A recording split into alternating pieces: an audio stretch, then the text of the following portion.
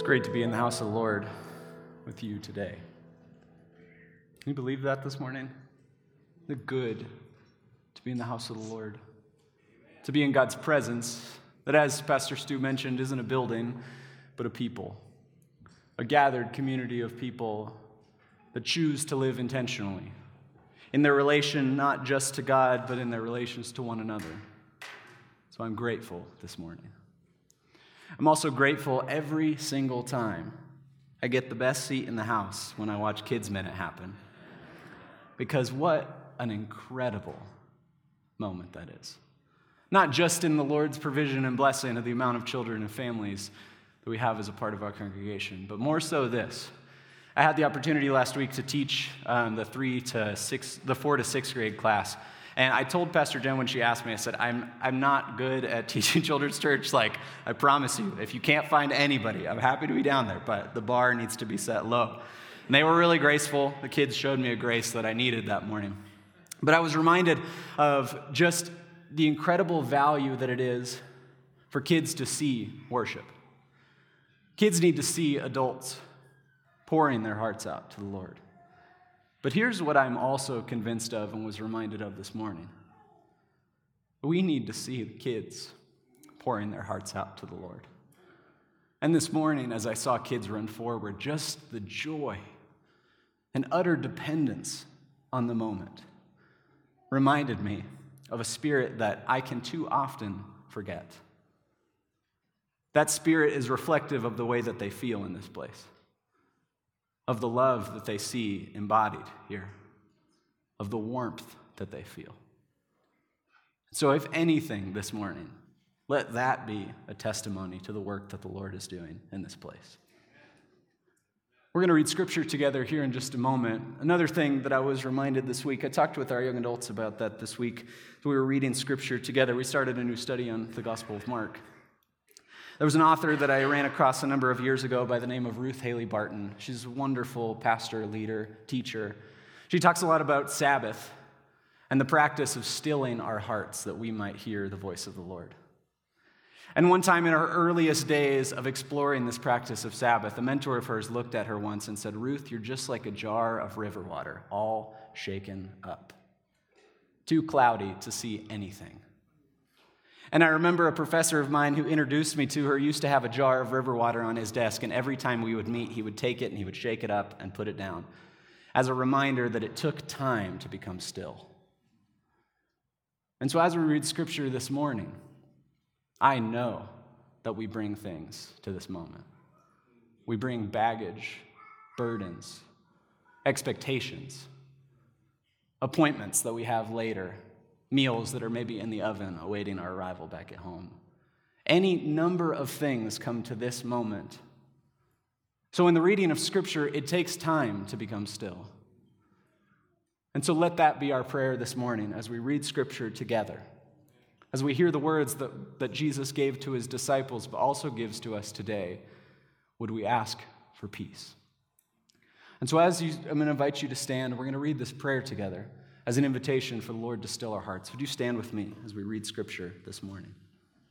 Join me in this prayer. Lord, open our hearts and minds by the power of the Holy Spirit, that as your Scriptures are read and your word proclaimed, we may hear with joy what you say to us today. Amen. Reading from the Gospel according to Matthew, starting in chapter 5, verse 13. Jesus to his disciples. You are the salt of the earth. But if the salt has lost its taste, how can its saltiness be restored? It is no longer good for anything, but is thrown out and trampled underfoot. You are a light of the world. A city built on a hill cannot be hid. No one, after lighting a lamp, puts it under a bushel basket, but rather on a lampstand, and gives light to all in the house. In the same way, let your light shine before others, so that they may see your good works and give glory to your Father in heaven. Do not think that I have come to abolish the law or the prophets. I have come not to abolish, but to fulfill. For truly I tell you, until heaven and earth pass away, not one letter, not one stroke of a letter will pass from the law until all is accomplished. Therefore, whoever breaks one of the least of these commandments and teaches others to do the same will be called least in the kingdom of heaven. But whoever does them and teaches them will be called great in the kingdom of heaven. For I tell you, unless the righteousness exceeds that of the scribes and the Pharisees, you will never enter the kingdom of heaven. This is the word of the Lord. You may be seated. And we spent time during this Epiphany season over these last few weeks asking this question: who is this Jesus that is revealed to us in Scripture? And buried beneath that question is the affirmation that at times I must face that my perception of Jesus can be shaped far more by my own expectations, my own wants, my own longings, rather than the words that are given to us in Scripture. But instead, this unexpected Messiah, the one who was long anticipated, who was born into the most unlikely of scenarios, now reveals who he truly is, what he longs for, what breaks his heart, the kind of world that he envisions. And this annual pilgrimage we take here at Skyview through the calendar invites us to a humility that says, not my will, but your will be done. And so as we lead from this season to the next, in the season of Lent, a time when Christians all around the world fast from things that have taken too deep of residence in our lives. In order to pull closer to Christ, it is important that we know what sort of Christ we are about to follow. A Christ that is not one of power and ambition, but rather of sacrifice and grace. A Christ that would eventually find himself on the cross. This is the unexpected Jesus that we are invited to follow. And we should remember in moments like this, when we give our allegiance to this Lord, that the world offers us no shortage of lords to follow. No shortage of saviors promising life, endurance, happiness. Things like money, power, accomplishment, or ambition all promise us some sort of life, yet at the end of the day, fail to sustain us. None transform hearts, reconcile families, lead this world towards a renewed vision that God longs for. So in choosing to follow this Messiah, the one that is so unexpected to the expectations that we have, we say both, I choose to follow this Messiah and deny the others around me that so often call for my attention. One of the things that we do here on a weekly basis when we pass around the baskets for offering, that's not so we can pay our budgets and do all those things. While those are important, it's an act of worship that reminds us that we don't want to bow to this Lord. We don't bow to the myth of power and money and ambition, but we recognize that the one who gave us so much has given us truly all things to be grateful for.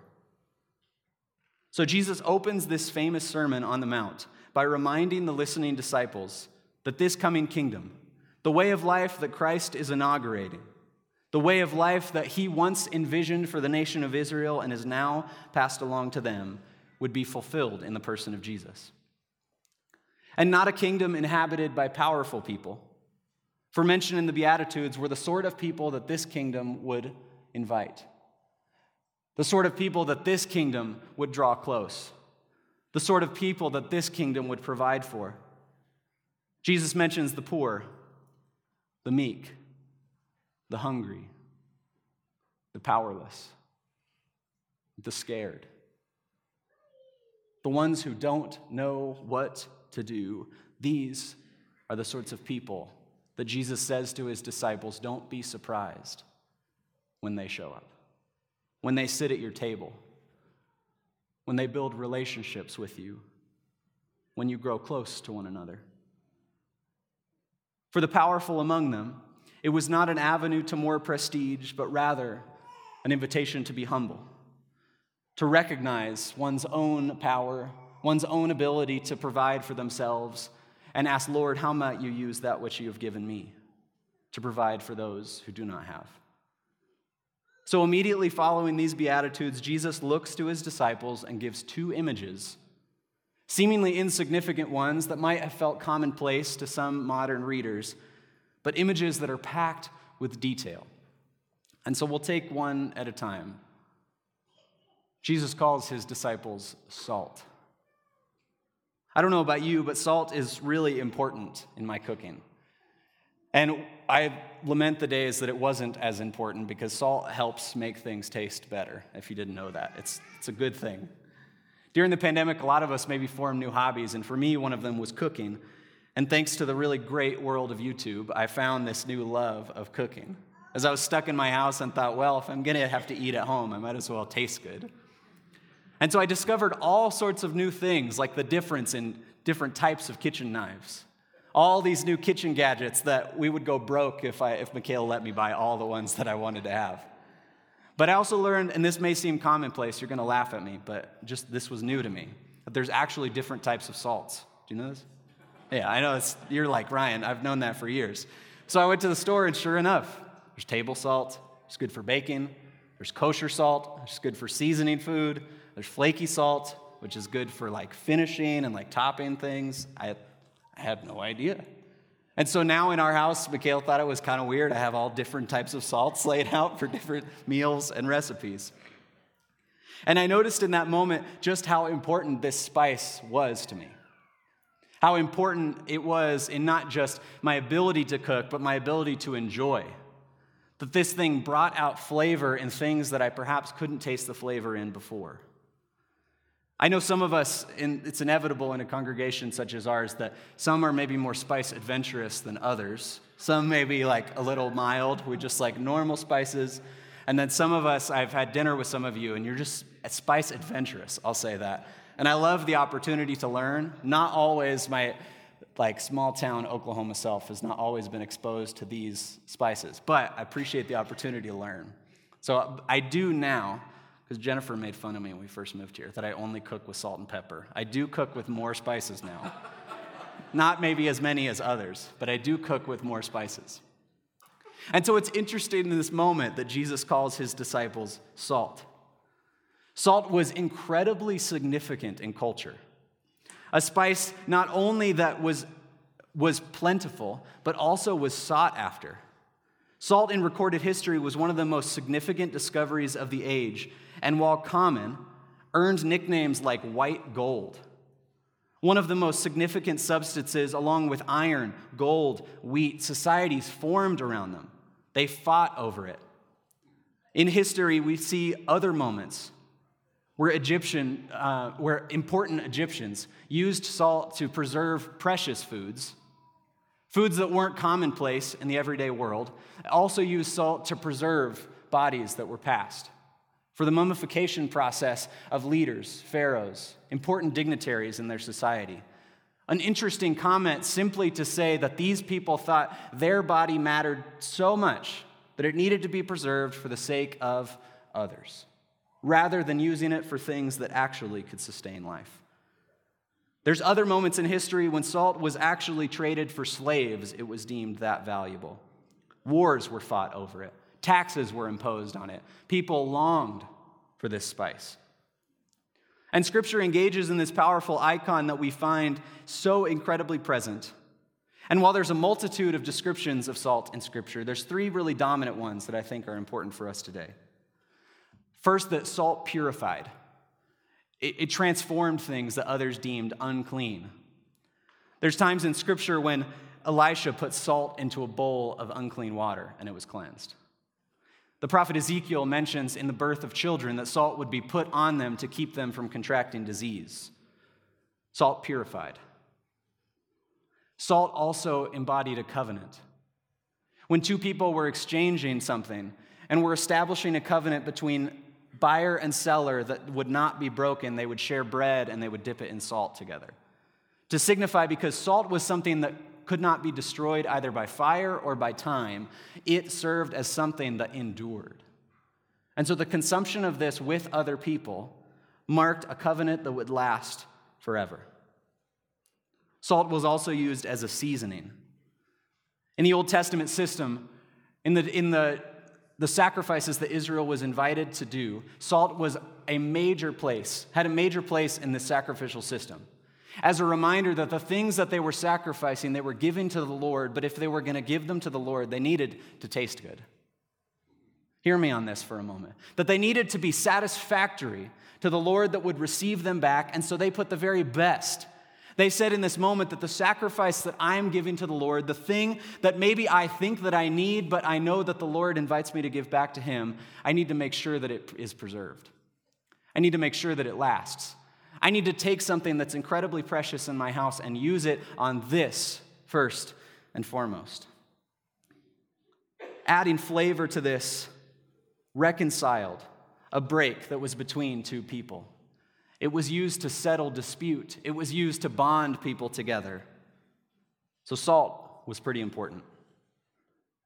Light is equally important in Scripture. Some dominant images that we find is that light was used to set calendars and rhythms. We know this. This image isn't lost on us even in the modern day, except in moments where we can manipulate light. We have the ability to turn on light at the flick of a switch. We can set our own rhythms and schedules, yet we still feel the burden of when there's no sun, feels a little darker, and when there's sun. Those summer days are on their way, I promise. I'm excited for them. But in the ancient world, light played a far more important time. It played a far more important role in the setting of calendars and rhythms. And so it's no surprise that the Lord is referred to as the light in Scripture, the one who would set the calendars and rhythms of the people who would choose to follow in God's ways. Light was also a sign of divine presence.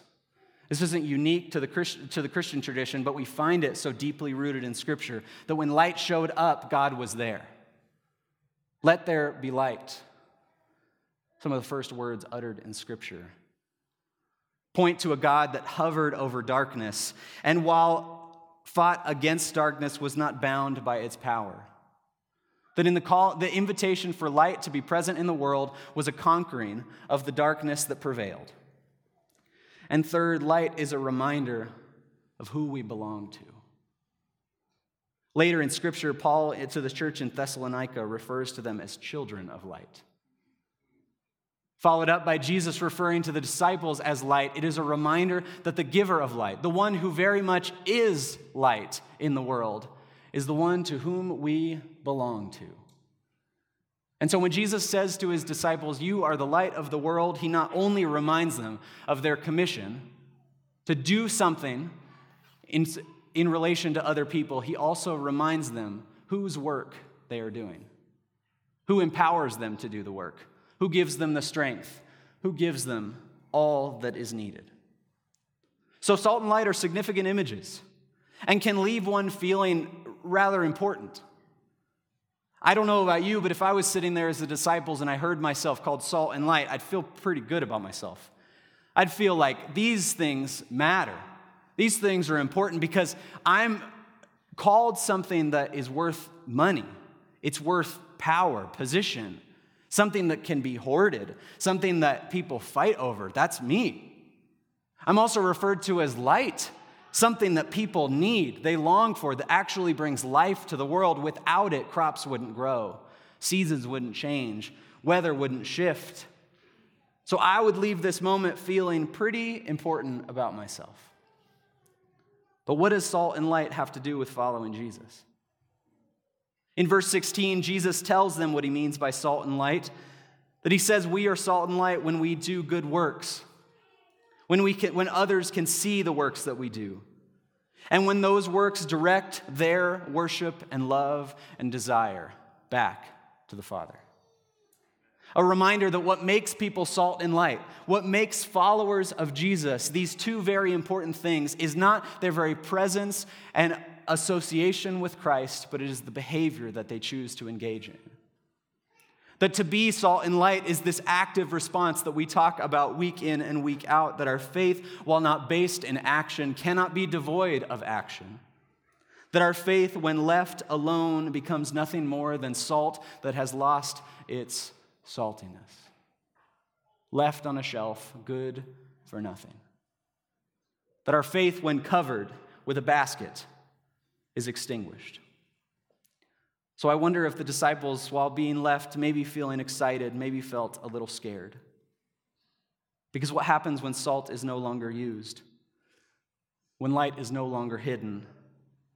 Not only do they become useless, they cease to be what they were always intended to be. They no longer are the very thing that they were created for. And so in turn, Jesus looks to his disciples and says, if you're going to follow me, you have to understand who you are. If you're going to follow me, you have to understand who I have always intended you to be. If you're going to follow me, you have to know and believe that I have created you for so much more than the world around you might assume. And so the challenge of this text is something that those of us who profess a faith in Christ must all face. Something that the Lord put on my heart as I was reading through this scripture this week. That a mere association with Christ, even when accompanied by practices such as this, of corporate worship, of small group studies, of the occasional engagement in community outreach initiatives, at the end of the day can be rendered useless to the advance of the kingdom. Useless to the advance of the world and vision that God has for this place. They become nothing more than salt that has lost its saltiness, thrown out onto the road, and light that has been extinguished. And as the Lord was counseling me this week, both ups and downs, reminding me that I needed more than a mere association, he also said this: I so desperately want a relationship with you. I so desperately want to be in fellowship with you. But I want so much more from you. He wants so much more from us. Otherwise, he wouldn't have called us salt and light. Because at the end of the day, the worst thing I could imagine is that all that the Lord has given me, the creativity and talent and ability that I'm so grateful that the Lord has given me, that at the end of the day might still be useless for God's kingdom. That at the end of the day, all of the ability and position and influence that God has given us as a community of faith, it's been a long road to get to where we are here at Skyview. I sat this week and heard the story again of how this building was built. Maybe some of you were a part of that process, or maybe some of you, like me, came into the process later, but the story is rich.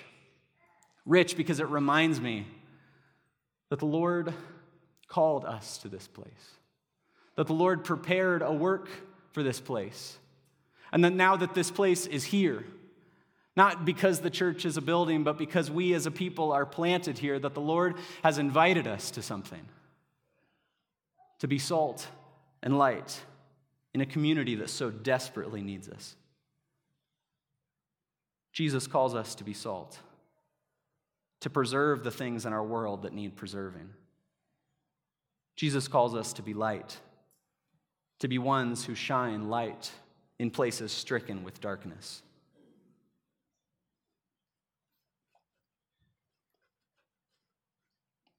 And as I was praying this week, I was tempted to believe that, well, the Lord calls me to preserve and to shine light. And so if I'm not careful, I'll preserve the things that I think are worth preserving. And I'll shine light on the things that I think need light shined on them. But as I continued reading, I was reminded that the Lord is not vague in his invitation. That the mission that he was requiring of me this week, and the mission that he invites all of us to in the reading of this text, is not vague. Because the verses preceding this, Christ described the sort of people that will be present in this kingdom. He describes the sort of people that might begin to show up when a community would live in such a way, in the ways of Jesus. He mentions the poor, the meek, the hungry, the hurting, the people that don't know what tomorrow looks like, the scared. And so Jesus looks at us and says, you are salt and light in the midst of these very people that might surround you. And so does not leave it vague for our interpretation to preserve or to shine light where we deem fit, but Christ says, these are the people that my kingdom will serve. This work feels hard. It feels overwhelming. It feels too much at times. I was sitting there in my office reflecting with my pastor. I have a really good pastor. You should meet him someday. A really good guy.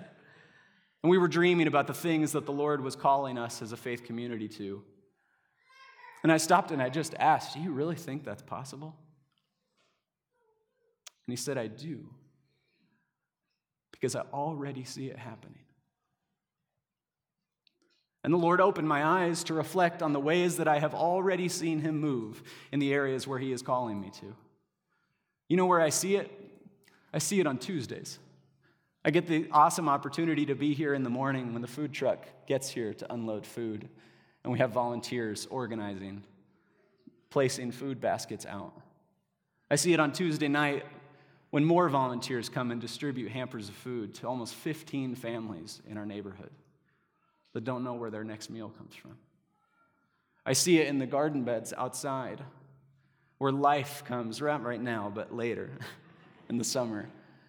I see it when produce is being washed in the kitchen as a reminder that the life that the ground that others might deem unfit for life, that in a community that others might seem to perceive as hopeless, life is growing. I see it in conversations that I have with people in our community when we think about the ways that we can respond to the unique needs of others. I was talking to Beth this morning about a benevolence request and just reminded that the Lord is moving and working on the hearts and minds of the people that sit next to you. And so my question this morning, do those that sit next to you know the ways that God is forming you? Parents, do your kids know what fills your prayers these days? Grandparents, do you ask your grandkids about their faith? Do the ones who occupy space next to you even know that the Lord is forming you? I was moved I'm saying this week a lot. It was a powerful week for me. A lot happened. Sitting there in the kitchen this week with Pastor Stu and Jennifer. It's a holy table in there in the kitchen, if you don't know that. The Lord just began to move. Began to share the things that the Lord had been sharing, the ways the Lord had been moving on our hearts. Some were scary. Some dreams were too big for us to be able to envision. But in that moment, I felt the Lord's presence say, I'm already ahead of you. I'm already moving. I'm already working. We spoke of areas that desperately need salt, that desperately need to be preserved. We spoke of relationships that so desperately need to be lit up. Dark places in the souls of ones that we care about that need to be illuminated. And the Lord wrapped me up in that moment and said, I'm already ahead of you. And so this morning, as I pray for those things, Jennifer's been convicting me to pray with faith these days. To pray believing that the one that I pray to can provide that which I need. So the last thing I'll say on this text, I'm getting weepy. This text, it spoke to me this week in a way that it had not in a long time. As Jesus closes this commission to his disciples, he speaks of the law. He speaks of the commands that came before, of the covenant that was made with Abraham. One author that I read suggested this that I liked really, really well. So he said in the covenant made with Abraham, God references the coming family, the coming promise, as both sand and stars. Says that your descendants will be so many that they will be like the sand or of the stars. And Jesus, in similar fashion, uses the language of salt and light. This correlation that I think Jesus would have been aware of because Jesus was aware of the things that happened in the Old Testament because it was the scripture that he read. And Jesus says to these disciples effectively what God said to Abraham from the very beginning is that your call is both low and high. It is both at the bottom and at the top. And subsequently, the thing that I call you to invites you to embrace that which is in the middle, which is all that has been created. I know that it's easy to look around the world and convince ourselves of all the things that aren't worth saving. It's so easy to look around the world and blame other reasons for why things are the way that they are. It's really easy to get to a point where we begin to doubt that any more good could come out of a place such as this. But the call that Jesus gives to his disciples refuses to believe that. Refuses to believe that any one place is too lost for his salt and his light. So as Jesus calls us this morning, not just as individuals, but calls us as a church into scary new places, into places that are unknown, where we just don't know what the day looks like, he says it's going to be worth it. It's going to be worth it because every place that we might have deemed unfit, unhopeful, lost, Jesus says, I can bring it back. So I don't know what family relationships look like for you, if there's ones that feel too severed, too broken. If there's things that you say to yourself in the mirror in the morning that just take too heavy of residence, pain in your past, you just don't know if you can let go of. But the call of Christ does not diminish the weight of those things. By no means. But it accents the power that God has to transform any and all burdens that we might bring or others might bring to this place. And so to be salt and light is not just for us to believe that God can transform our hearts and lives, but is to live in such a way in the world that others might believe that too. Do your neighbors believe that there's hope? Do you have family members that just feel tired? Do people in your community know that there's something better out there? When you feel God transform your own heart, do the people sitting next to you know about it? We need to hear it. I needed to hear this week how the Lord was forming Pastor Stu and Jennifer. I needed to hear that. I needed to see this morning the joy on these kids' faces. I needed to hear your voices this morning when we sang. I need to hear those things. Because there's times in my profession of faith that I say, Lord, I believe, because I actually believe it. And there's other times that I say it because I need to believe it, because life feels too hard. I'm going to invite the band to come forward, and we're going to close with a song. But I would just ask us this question this morning. Where in your world, in your neighborhood, in the places that you go to often, the grocery store, the coffee shop, the bank, does it need some new flavor? Does it need some salt? Where does it need light? Where are the places that feel so dark? Pay attention to the places around you, because when you pray this prayer, be careful with the prayers that you pray, because the Lord will show you. So the prayers God is asking me to pray these days, and I'm asking the Lord to give me courage to pray them. Lord, show me the areas that are dark. Show me the areas that are flavorless. And give me the courage to believe that you can do all things and more that you have promised.